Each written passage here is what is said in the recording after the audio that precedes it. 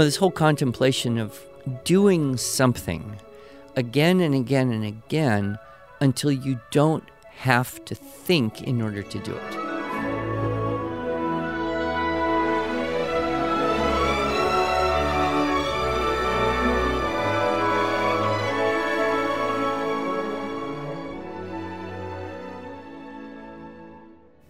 Hello, and welcome to the Arts of Language podcast with Andrew Pudewa, founder of the Institute for Excellence in Writing, or as many like to say, IEW.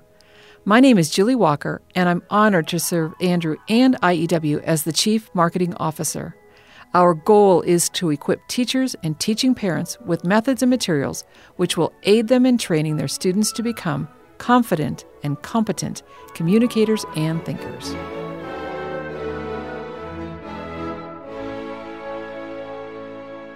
So, Andrew, this term floats around every now, especially in the classical education world, but kind of just as a general practice, mastery learning. Sure. Yeah, and Google it, and you get way more commentary than you could actually address. Yeah.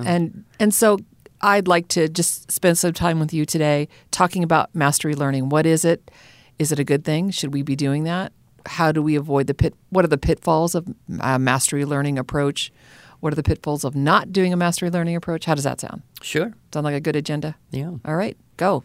Well, I encountered this when I was young in the world of Suzuki Method. I was a Suzuki student, one of the first wave of those who had access to anything resembling Suzuki Method back in the mid-'60s in Southern California. But I didn't really understand any of it until I had finished growing up and did a couple other things, and then I decided I would try to become a violin teacher. And so I started to travel and look at other violin teachers and see how they did stuff. And then I went to Japan and lived there for 3 years, studied with Suzuki and Miss Mori in the school. And, that was a complete change of perspective. And it had mostly to do with, the stunning level of ability that is so universal and widespread in the Japanese Suzuki world. Anywhere you go, you can find teachers who have students that play really well. Right. But when you find a whole lot of teachers that have a whole lot of students who all play way above what could be expected or even imagined at that age. And we're talking what used to be, college or postgraduate level performance repertoire now being played beautifully by teenagers. So these are not prodigies or savants or anything. They're just like your normal kid that now can play. Yeah, it's what you might think if you saw them and didn't know the context or the history or the community or anything. So one of the big questions is what makes Japanese Suzuki so much more amazing than American Suzuki. And I'm not faulting or criticizing any teachers anywhere. This is just a complete cultural difference. And, we've talked in the past, I think, about repetition. I think we did talk about 10,000 times and then begins understanding and memory and all that. And this idea that, the more you do something again and again and again, the more you start to see it fresh and understand it, the more you experience a level of effortlessness that is the beginning of true mastery. That's why the Japanese saying 10,000 times then begins understanding. But that's pretty radical to our Western mind. We have nothing like that. We might say something stupid like practice makes perfect, only that's not true. Only perfect practice makes perfect. Practice makes permanent. Right, yes. Also we don't, what do we say? Try again, like never give up, only we do because third time's a charm, and if you didn't do that, well. But in the whole Eastern mentality, there's this willingness, I guess, to just keep doing the same thing again and again and again and again. And they don't have the repetition fatigue that we seem to have. Right. And I've noticed this in myself, just being, culturally American. It has to be really an amazing thing before I would say watch a movie a second time or read a book a second time. Not because I don't believe there'd be value or it would be enjoyable. It's because I already did that.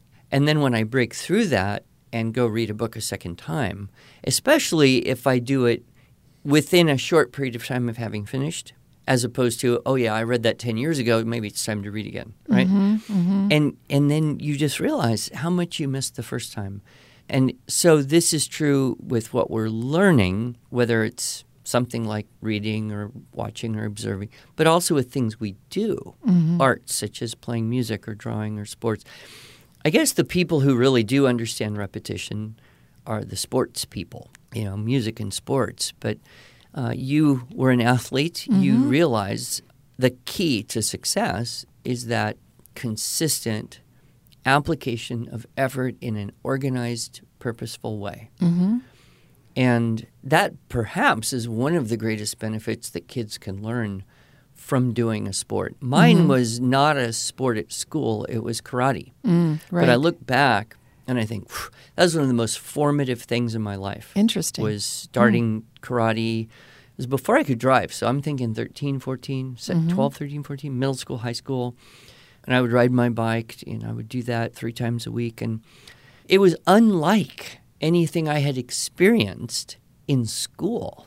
It was a little bit more like what I had experienced in music, but even that wasn't as strong as it could have been. So, this whole contemplation of doing something again and again and again until you don't have to think in order to do it. Right, right. So, of course, your little story right there about you learning karate when you were, teenager, a little bit, preteen. Yeah. Makes me think of the Karate Kid, the original movie, probably the second one, right? Wax on, wax off. Right, and he's like, are you kidding me? You're just getting all this free labor from me. And then it wasn't until later when he had to use it, that muscle memory, he just knew what to do. Exactly. And, you might call this second nature. When something is so automatic, or when something happens, your response is not a conscious, because that happened, I will do this. A lot of times we just react semi or subconsciously because we don't have to think about it. So it becomes second nature. Right, right. And, I think we all have things that we know so well. We know that we know that we know. And boy, what power there is in that. So I would look to the definition of mastery learning in that zone. And like I said, you go Google it up, and there are thousands of people who will chime in on this and define the words somewhat differently. We, particularly in more modern progressive education philosophy, have gradually lost, I think, the ideal of knowing something so well that you don't have to figure it out. We kind of backtrack to the point, well, if you can figure it out, you don't have to know it. Right. Now we backtrack to the point where you don't really even have to be able to figure it out. You just have to be able to ask somebody, probably your phone. Right, exactly. Right? So, ask artificial intelligence questions, and it can give you answers. So why know anything? That doesn't quite carry over when you get into a physical art, like painting or playing an instrument or a sport or something. But unfortunately, the mentality, has kind of stuck in. I find it very interesting, the word rote learning. Yes. R-O-T-E. This today has a somewhat negative, if not always negative connotation. If you say, you learn it by rote, the baggage that comes is empty, meaningless, unnecessary at best, tedious, stifling creativity, intellectual abuse at the worst. But go back 100 years ago, rote had a completely different connotation, which was you know it. You don't have to figure it out. You don't have to think. You don't have to remember. You just know. And I would challenge everyone to just think, what's something you know? Maybe it's a poem or a prayer that you learned at a young age. Or maybe it's something that you were forced to acquire in the process of teaching, or you chose to as an adult, and you know it so well that you could be super distracted and you still say it or do it. Now, find that thought in your mind, whatever that is. Are you not grateful for that? Yeah. Let's get back to the fundamental difference between Japanese Suzuki and most other Suzuki is maintaining the memorized repertoire. And, I have talked about this a lot, but I will tell you the absolute key to rapid acquisition of new skills and repertoire is to maintain the memorized repertoire.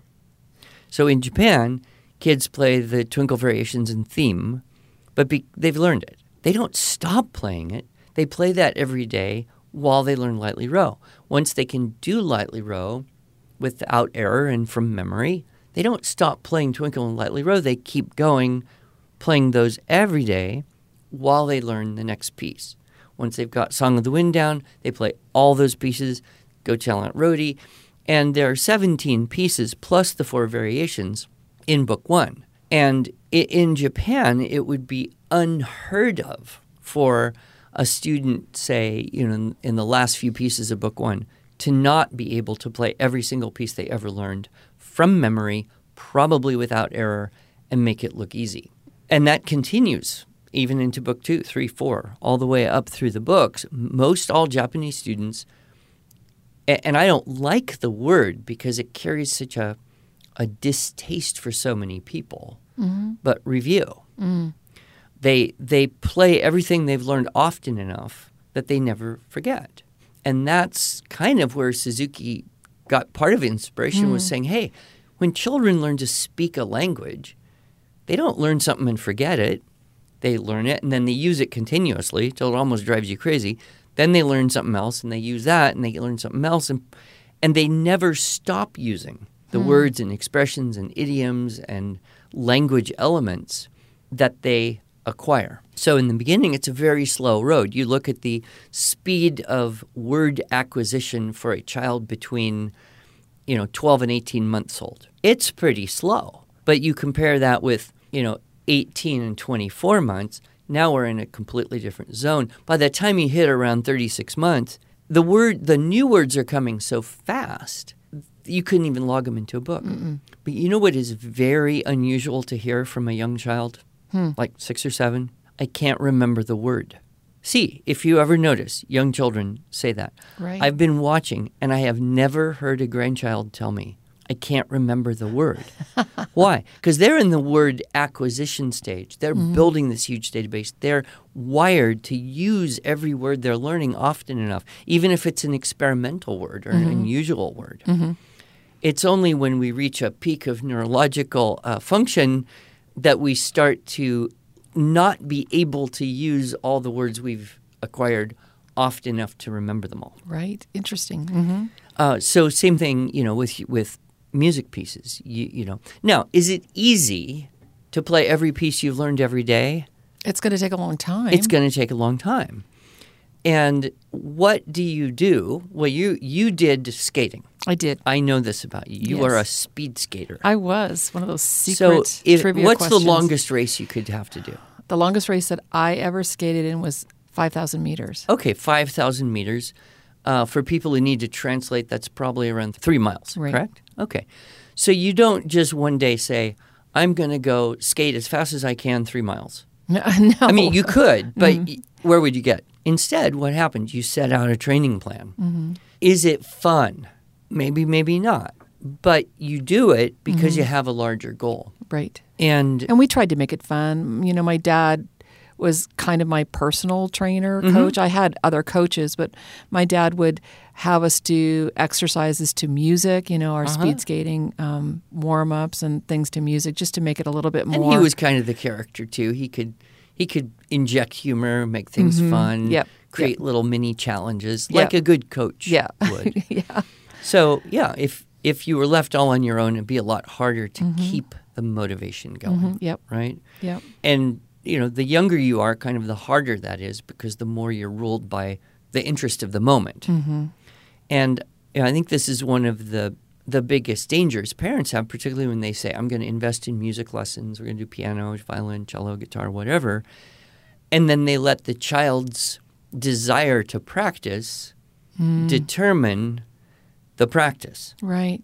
And then when the child becomes less interested, the parent says, well, okay, we'll quit. Mm-hmm. Whereas if you just set certain norms, this is what you do every day, we're not going to adjust that according to your mood. Mm-hmm. Right. Well, then you get much better long-term benefit.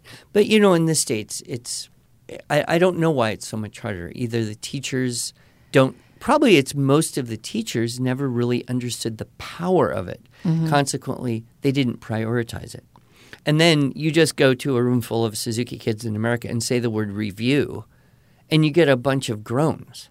Like, oh, no, we have to drag up these pieces that we're supposed to know, but we probably don't really, and it's going to be really awful. And besides, it's a baby piece because it's book 2 and I'm a book 4 student. And you get all that going on. So, when I came into teaching more than music, I understood from firsthand experience, both by observation and by implementing as well as I could, that you maintain your repertoire.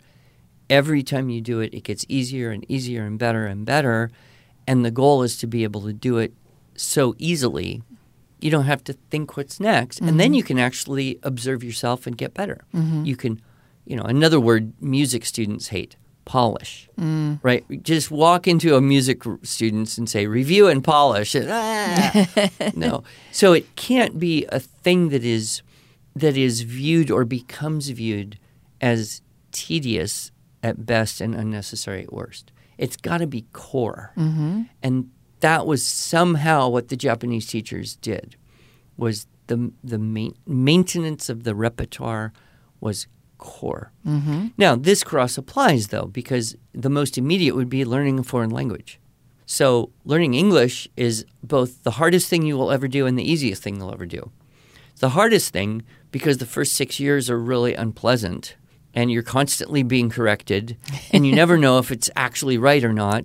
But you have this fearlessness of being 5 years old. You have no opinion you have no cares about what people think of you. You say whatever your brain puts together, and then the world, corrects that. But then as an older student, either middle school, high school, or as an adult, you go to learn a language. You don't have the advantage of the absorbent mind, of the rapidly growing, 4 or 5 year old brain, but you do have the ability to approach it in an organized way. And so there's an advantage, but you also want to not lose all the benefits of youth. The young people keep using words again and again and again. So when you're learning a language, you have to set up for yourself a constant reinforcement method. Or else that word you learned, if there isn't that, as Mrs. Ingham said, spaced repetition, right, you will lose it eventually. Yep. And any of us who have studied a foreign language have really good firsthand experience of having known something. This is true. Fortunately, my good friend Martin, he said to me once, in order to be a gentleman, you don't have to know Latin. You just have to have learned enough to have forgotten some. Well, I would be in that category too, because my boys did Latin in high school, Yeah. all but my youngest one. And actually, my oldest son, who took Latin, resents that right now because he says, I really wanted to learn Spanish. Yeah. So he now, as an adult, is teaching himself Spanish. Excellent. And of course, I took Spanish in high school. I got up to Spanish 4. And so I learned a lot, but that means I've forgotten an awful lot. And he and I are trying to challenge each other. Have fun, good. And phrases are coming back to me, and I'm using it more. Of course, it's not very applicable here in Oklahoma to use my Spanish. Well, I mean, there are a lot of Spanish-speaking people. I'm talking about here in the office. Anywhere you go. Yeah, I mean, you have to make a point. But I wonder, has he reached an awareness of how the Latin background is making the Spanish easier? I am trying to convince him of that. I don't think he's quite there yet. But nevertheless, whether it's a language, whether it's a sport, whether it's an art, whether it's a base of information that is more like, memorized stuff, but it empowers skills. And, I have a whole talk on this subject, which is math. It's mostly about one of my kids, and math. And I recommend that talk. But what you discover in working with math, and this is true really for spelling and grammar and geography and all sorts of stuff that you basically feel like you're just memorizing facts. Those facts then empower you to think better about something or to do what can become a skill. So knowing that 6 times 7 is 42 is a fact, not a skill. And you can learn multiplication tables. People have been doing it for many thousands of years. Yes. And calculators have only been on the scene for a short half century or less. So there's absolutely no reason that any human being who has basic function cannot learn multiplication. What's the value of that?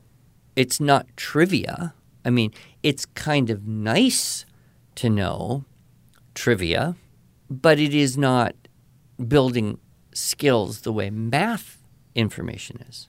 So you think about that. Now you have an algebra problem.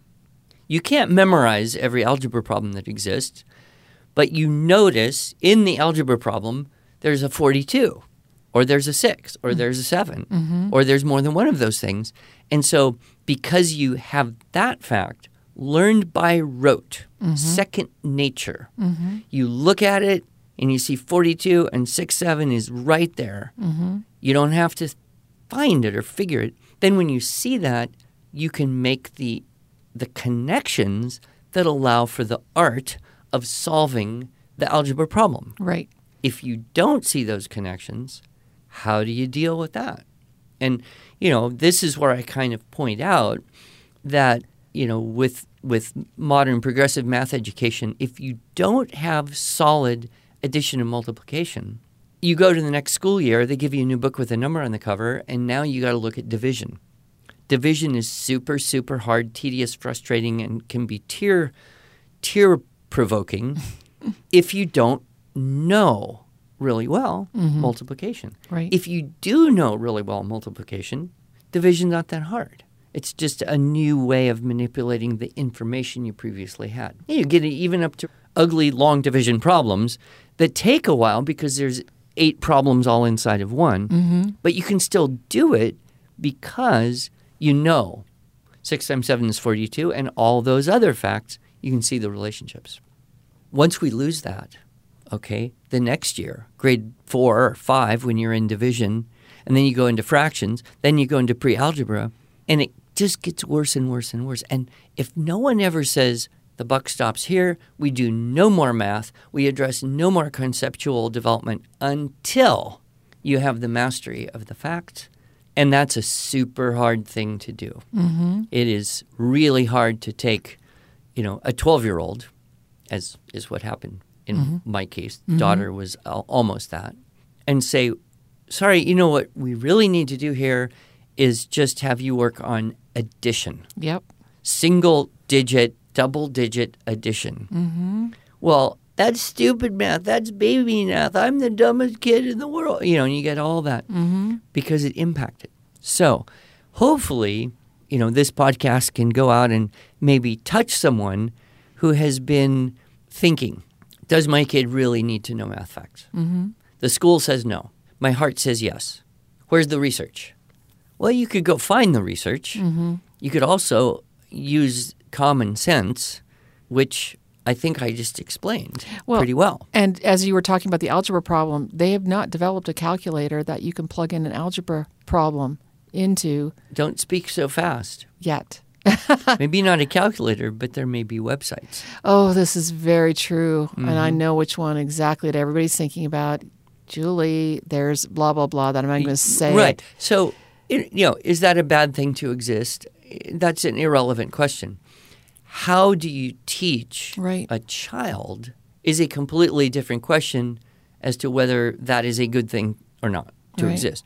But that principle can apply to anything. And the biggest challenge we have is to not get attached to child being in grade corresponding with number corresponding with book content being the required thing for all children that approximate same age, because not all children are the same. Right. So ideally, a subject like math would all be an individualized sequence, and you would only go to the next level of complexity or challenge when you demonstrated the mastery, which I would use the term that the Kumon people use, which is speed and accuracy. Right. And it's the first time you mentioned Kumon, so I want you just to spend 1 minute.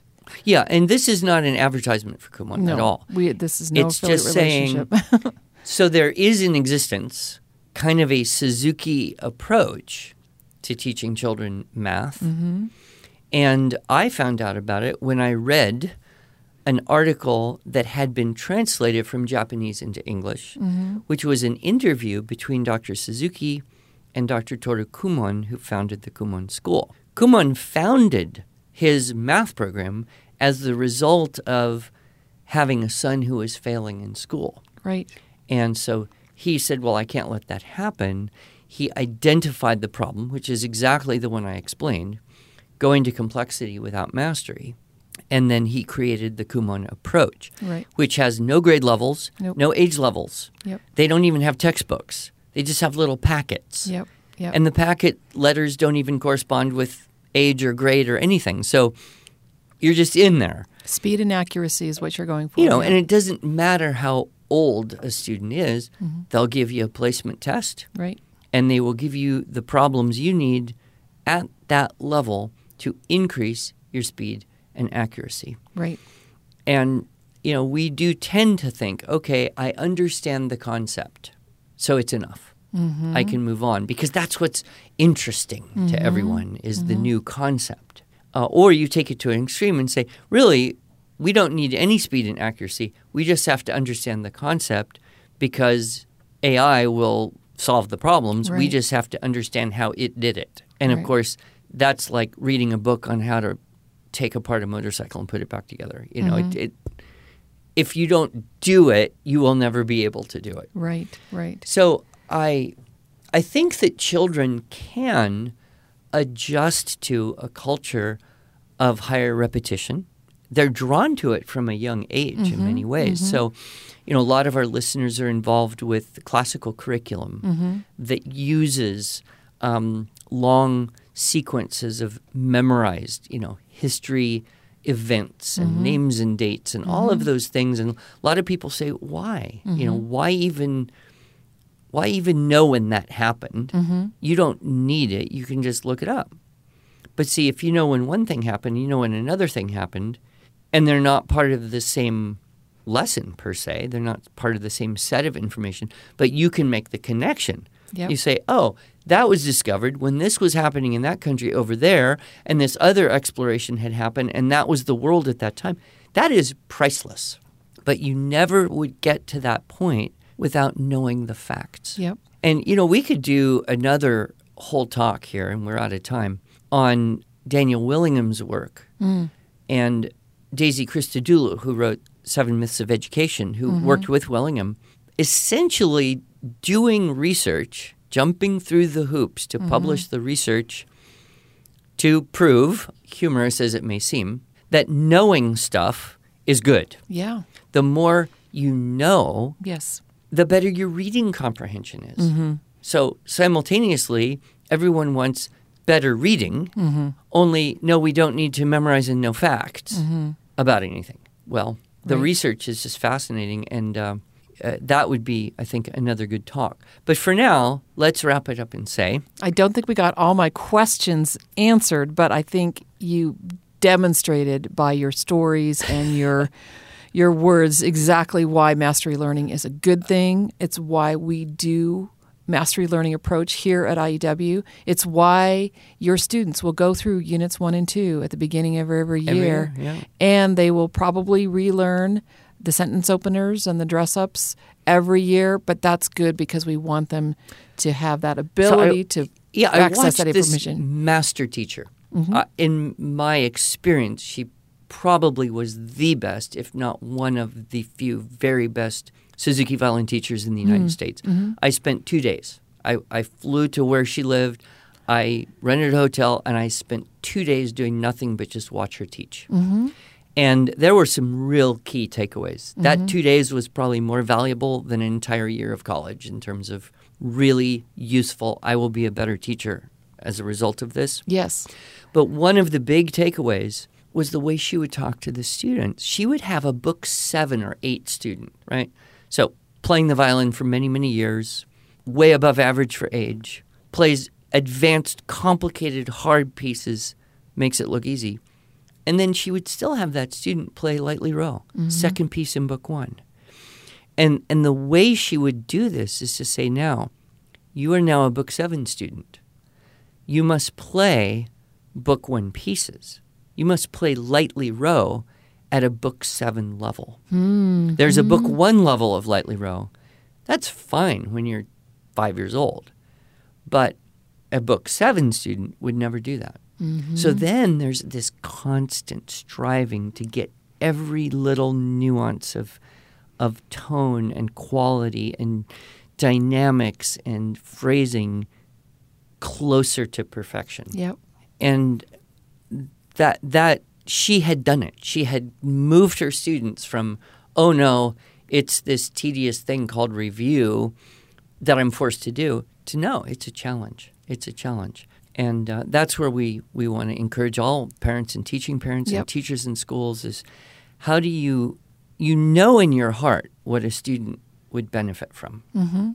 There may be resistance. The student has resistance, maybe the parent, maybe the school, there's resistance. So how do you coach them past that? Mm-hmm. And, when I saw, I'll just finish with this one statement. When I saw the Structure and Style program, the very first time I went to Canada, met Webster, and I saw how this was set up, I thought, that is a Suzuki method for English composition. That is a system for writing that embeds all of those aspects that work so well in the world of music education. Yep. Thank you for learning those lessons, and thank you for IEW Today. Yeah, and I apologize. I hardly let you get a word in on this podcast. That's okay. You had a lot to say. You'll have to do a little soliloquy next time. Maybe not. Thank you, Andrew. Thank you.